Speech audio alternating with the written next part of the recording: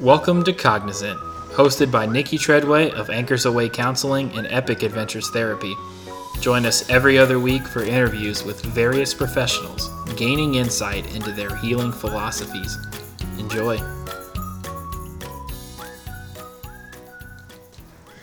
Hi everyone, welcome to Cognizant.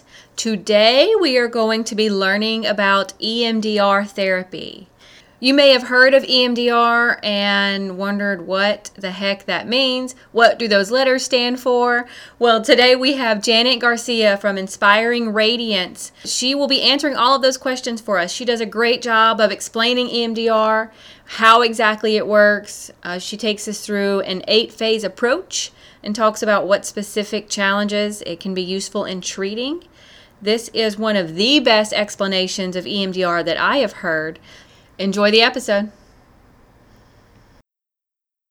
Janet, welcome to the Cognizant podcast. Thank you. My pleasure being here. So you are here to talk to us about EMDR. I am. EMDR is a modality that I specialize with, and it is a modality that I think everybody should know about. So we will be discussing in detail what that is all about.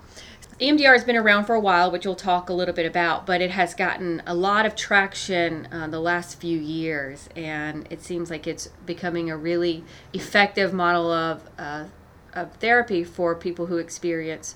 Historically, it was for trauma, but I think you see it popping up just for everyday population. So let's start by breaking it down. What exactly is EMDR? So EMDR, the initials stand for eye movement, desensitization, and reprocessing. And so basically what that is that the clinician who is trained in EMDR will be doing bilateral stimulation. That could be done through eye movements, or it could be done through tapping. It could be done through movement. It could be done in different ways. And basically what the premise behind that is that the eye movement or the other forms of movement actually replicate REM sleep. And so when we go to sleep, that's kind of when our brain is processing all of our memories throughout the day. And when we've had a traumatic event or a negative life experience, and that event is not processed, the brain kind of doesn't know what to do with it. And so then it's kind of just floating around in our brain in a sense. It's not stored in the narrative memory, but then as well, it's stored in the body. And so people will have triggers. They will continue to have body sensations. Somebody who may have experienced a traumatic event, anytime they're triggered, they may feel, a pain in their stomach, or they may feel this pressure in their chest, and that's, the body holding on to those memories. And so what EMDR does is it specifically will go back and reprocess those memories. So instead of looking at it from a negative perspective, so an example might be someone who was in a car accident. Mm-hmm. They might be operating under the negative belief that I'm not safe. Okay. And then when they go back and reprocess that memory, they will be operating from a more adaptive thought, such as I'm safe now. And so that's kind of what EMDR does in a nutshell. Okay. So using eye movement or any type of movement or specific movements to help with reprocessing existing information that one holds. Yes, existing in a memory. Very summarized way, yes. Okay. Wow. All right. So it seems very hands-on from a therapeutic perspective. Yes. It is an 8-phase approach. Mm-hmm. And so basically, in order for you to ever begin EMDR, there's a preparation phases.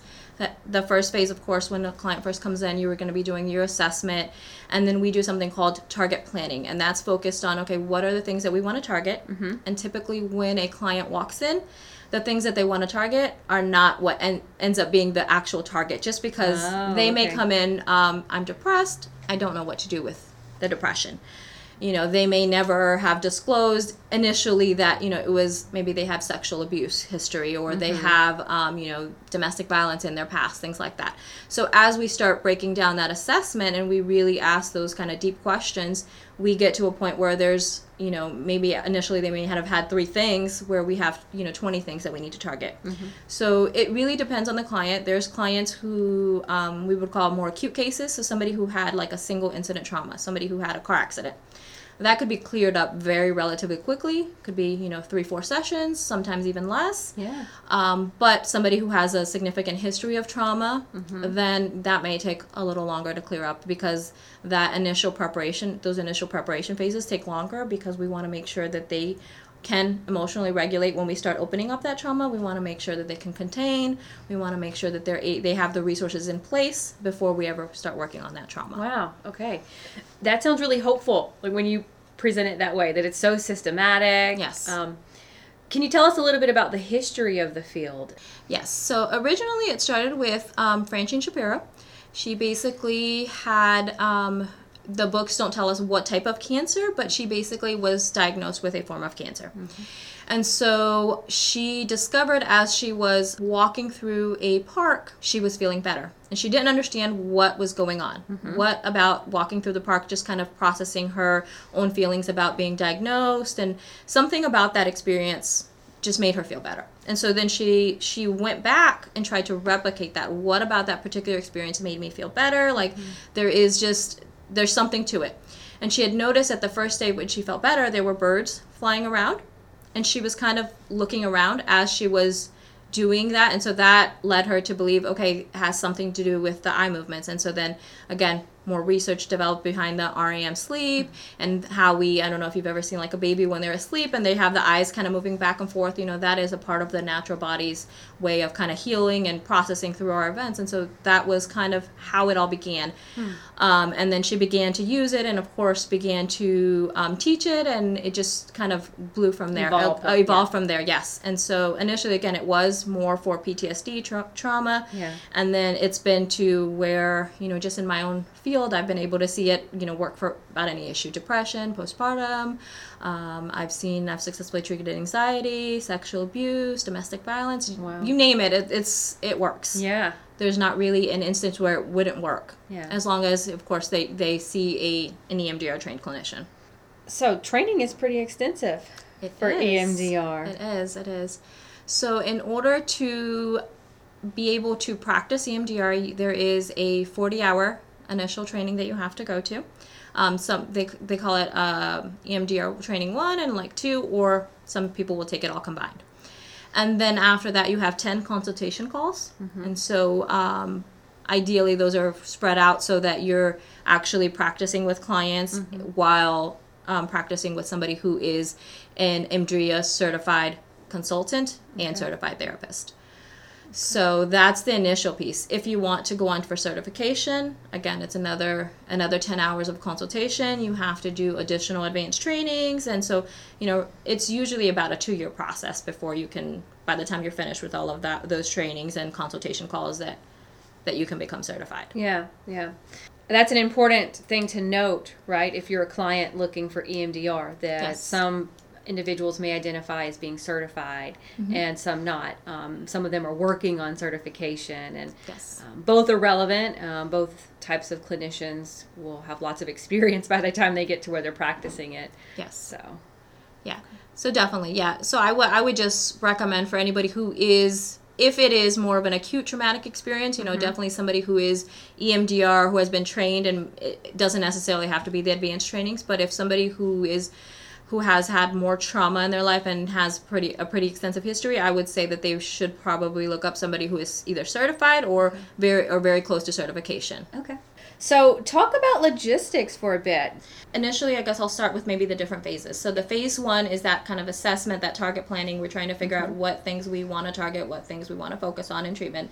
And it's all client-based. So even though as a therapist we may know, okay, they have all these other things, but if they just want to focus on these other particular issues, then of course that's what we're going to do in treatment.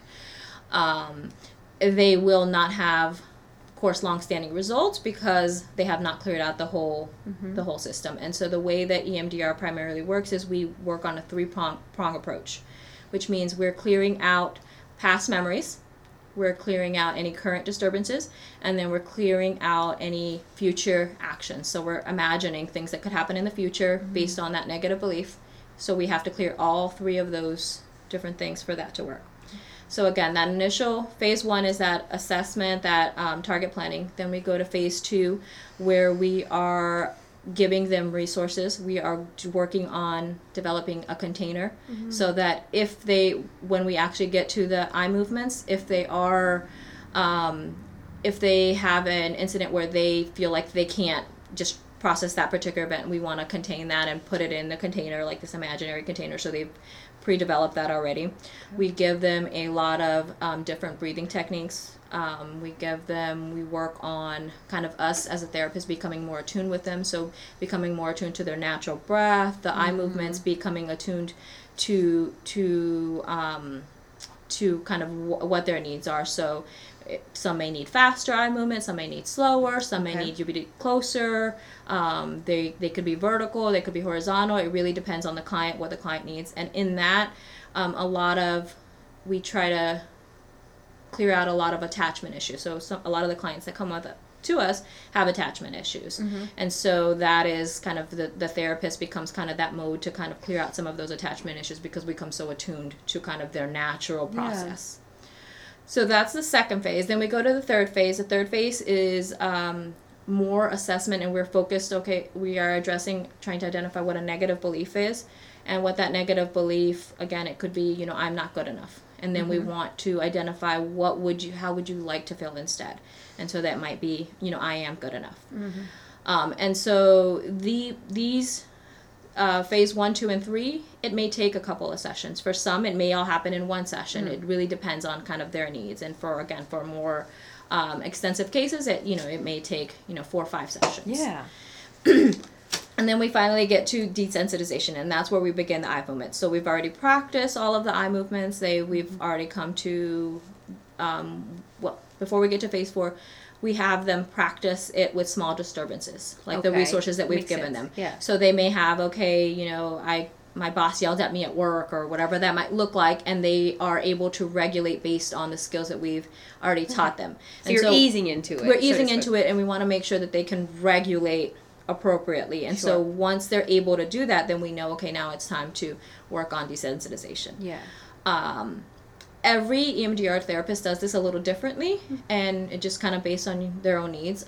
When it is an acute case, we want to go straight to like the big thing. So if it's an acute case, it's not something significant. So maybe it would be like the example I provided earlier with the car accident. Yes. And maybe the only other thing in their history was their mom and dad got into like a verbal argument, and that was an issue for them. Nothing major. So we would immediately go to the car accident versus going back to that, because normally when we clear out that if it's an acute issue, when we clear out that initial one, they're kind of connected, and it clears out the other one. Got it. With a more extensive case in the eye movements, we would, with the desensitization, we would proceed slower. And so it might be somebody who had sexual abuse history, domestic violence history, and right now they are struggling with a work-related issue. We may start with a work-related issue first, because again, we want to make sure that they are able to, how they're going to proceed. Everyone, after that first initial desensitization, where we're actually doing the eye movement or the bilateral stimulation in other ways, everyone reacts in a different way. Some people will have may have a negative reaction to it, that first one, and it may not be anything significant, but again, we always give them warnings, and we kind of what to expect. Me personally, when I do an EMDR session, especially those first few times, I make myself available, because even after hours, because we don't know how they're going to react that first time. You don't know what's going to come up for them. Yes. And so open. Yes. Once we do that, we do the desensitization. We're working on we give them they basically rate it on a 0 to 10 score, their negative belief. And then we have a 1 to 7 score for the positive belief. And so basically we want to decrease the negative belief to as close to a 0 as possible, and we want to increase the adaptive belief as close to a 7 as possible. So we're kind of going opposite ways. And so they will continue to have, the body will continue to process those memories when they leave EMDR. Of course, we do the regulation, and then we do the closure, but again, the body's natural process is to continue to process. Yeah. So they may have a restless night, they may have, continued, they may have bad dreams. They may have, some people have had, like that first once or twice, they've had effects for a couple of days where they just feel like tired and groggy and they just kind of don't. Their body's understand responding why. to it, like on a systems level. Yes, so the body's responding on a systems level, and the body is basically, it's almost as if they ran a marathon. That is what a lot of people will explain that feeling as. It's like they ran the marathon just like emotionally exhausted. And so that just tells them there was energy there and there was things there that needed to be cleared out. And as a therapist, you're seeing that as, wow, the trauma's moving. Yes. Right? Like it's starting to wiggle, and here it is. It's coming forward a little bit. That's a good sign. Even though the symptoms may be a bit negative, that's a sign that something's working. Something's working, definitely. And so what I've typically found is the first one kind of tends to be that big one, and maybe and again, that's why with somebody who has that significant trauma history, I want to tread very lightly because I don't want to open that trauma up and then leave them in that very traumatized raw place. Makes sense. So then we, of course, will move on and continue to do that. And we will target different things. We have 3 different forms of EMDR. Basically, there's EMD where we keep it very contained on one particular thing. Like it may be, the example with the sexual abuse case that I provided. It may be we're focusing just on the work. And so even though the brain wants to go somewhere else, we have a technique that we keep it very focused on that particular incident, so we don't allow them to go anywhere else because we want to make sure that they can manage that particular incident before we allow it kind of more of a free association. And so then the next one is EMD, what they call little r. And so basically that one kind of opens it up a little more, but we're still keeping it contained where it's not allowing it to go completely free association. And then once we know that the client can regulate, they can manage through, and they're able to, go from week to week and be able to manage through that, then we would go to the just completely EMDR, which would be the free association, where we may begin with a negative belief, or we may be targeting one particular thing, and then all these random things that just don't seem to make sense, but then they're all interconnected will come through. Okay. So sometimes they will have memories that they didn't recall, they don't remember. Yeah. It's just that subconscious level coming up. Wow. Yeah. Okay. You've mentioned the 8-phase approach, and you've done a great job of detailing it. What about the expectation for how many sessions a client needs? Which I know is an impossible question to answer, depending on whether it's the acute case or kind of the long history, like you've mentioned. But can you speak about typical expectations or what a range may look like? Yes. So typical expectations, I would say if it is a more of an acute case, again, it's my experience has been between 3 to 5 sessions. Okay. And then if it is more of a significant case, it really depends on them. Some I've seen 12 sessions, some I've seen maybe 20 sessions. So it really depends on the person and kind of their needs and how slowly we want to move. And if it's a pretty significant history, we want to move slowly in that process. Sure. Yeah, I mean, it sounds as if client consistency with showing up for appointments is a big determiner of success in this type of therapy. Absolutely, yes.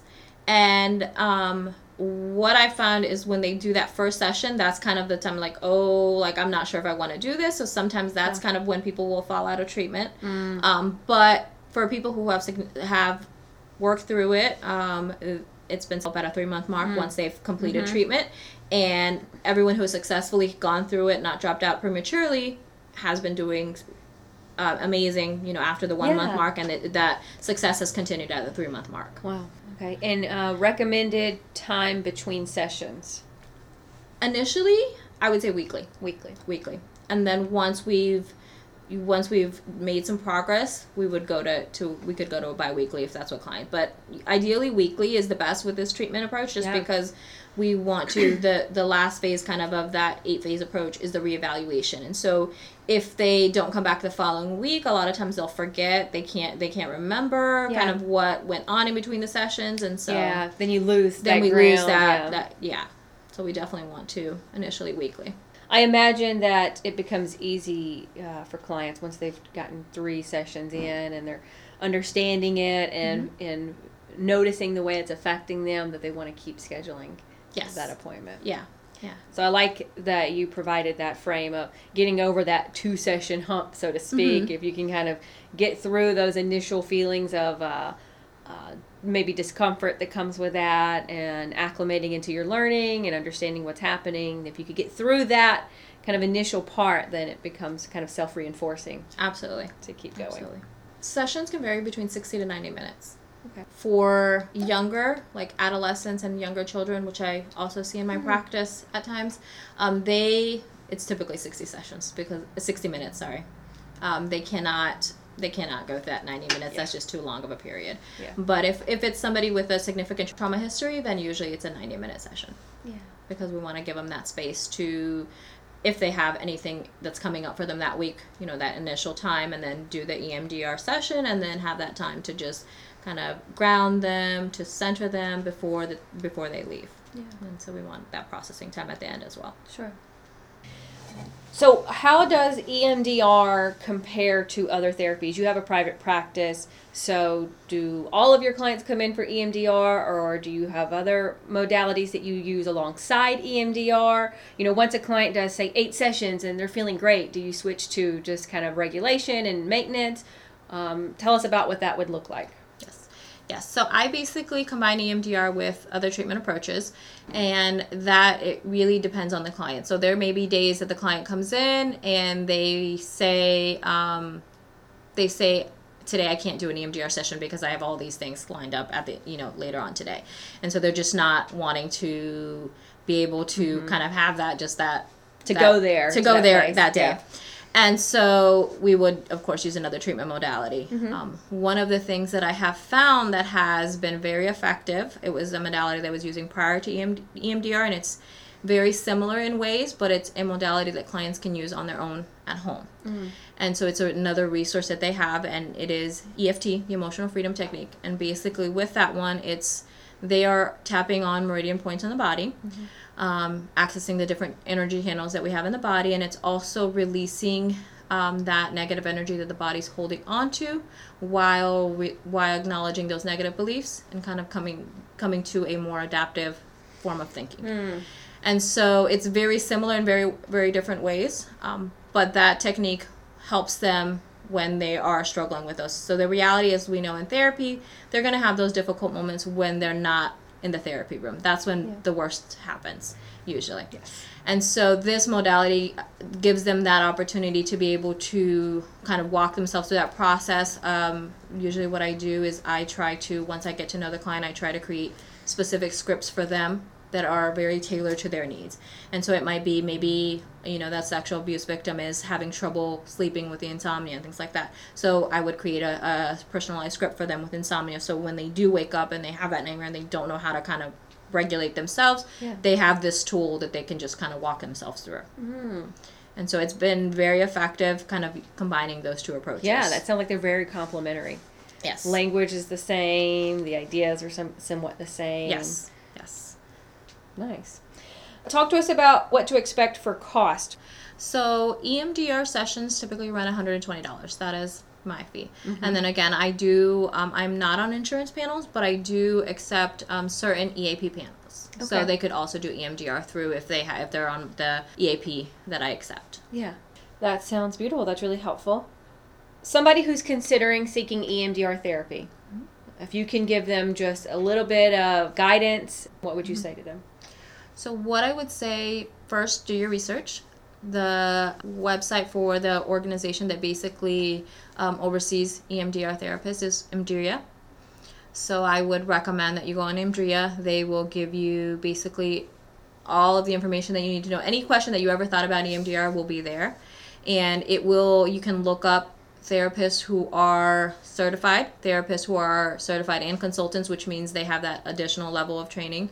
And you can find EMDR therapists in your area. Again, all of the therapists that are listed there have paid to be on the directory. So if a therapist hasn't paid to be on the directory, doesn't necessarily mean that they're not a good EMDR therapist. But just basically do your research. Make sure that the therapist who is doing EMDR, first of all, I think would be licensed. Would be ideally, because they're dealing with trauma, and you definitely don't want somebody who's not licensed dealing with that level of trauma. But definitely do your research. There's tons of YouTube videos out there that will demonstrate what an actual EMDR session looks like. So, I mean, just view a couple so you can kind of get a sense of kind of what's going to happen in therapy and if it's something that you feel comfortable with. And then, again, make sure that you're connecting with a therapist that you do finally choose. Make sure that you feel that you are able to connect with them. And if you don't, then continue looking. You want to find a therapist that you do feel you can connect with because you're going to be doing a significant level of work with them. Nice. That's helpful. What's your practice information in case anyone wants to contact you? Okay, my practice is Inspiring Radiance, and I am currently taking new clients once the new year starts. I have a Facebook page if anybody wants more information. My website is www.janetgarcialcsw.com. All right, Janet. Well, it was incredible to have you on this show. So many people can benefit from EMDR, so I'm really hoping this episode reaches the ears and hearts of people who have been considering it or looking for healing in some way. And I just thank you so much for sharing your knowledge and expertise today. Thank you.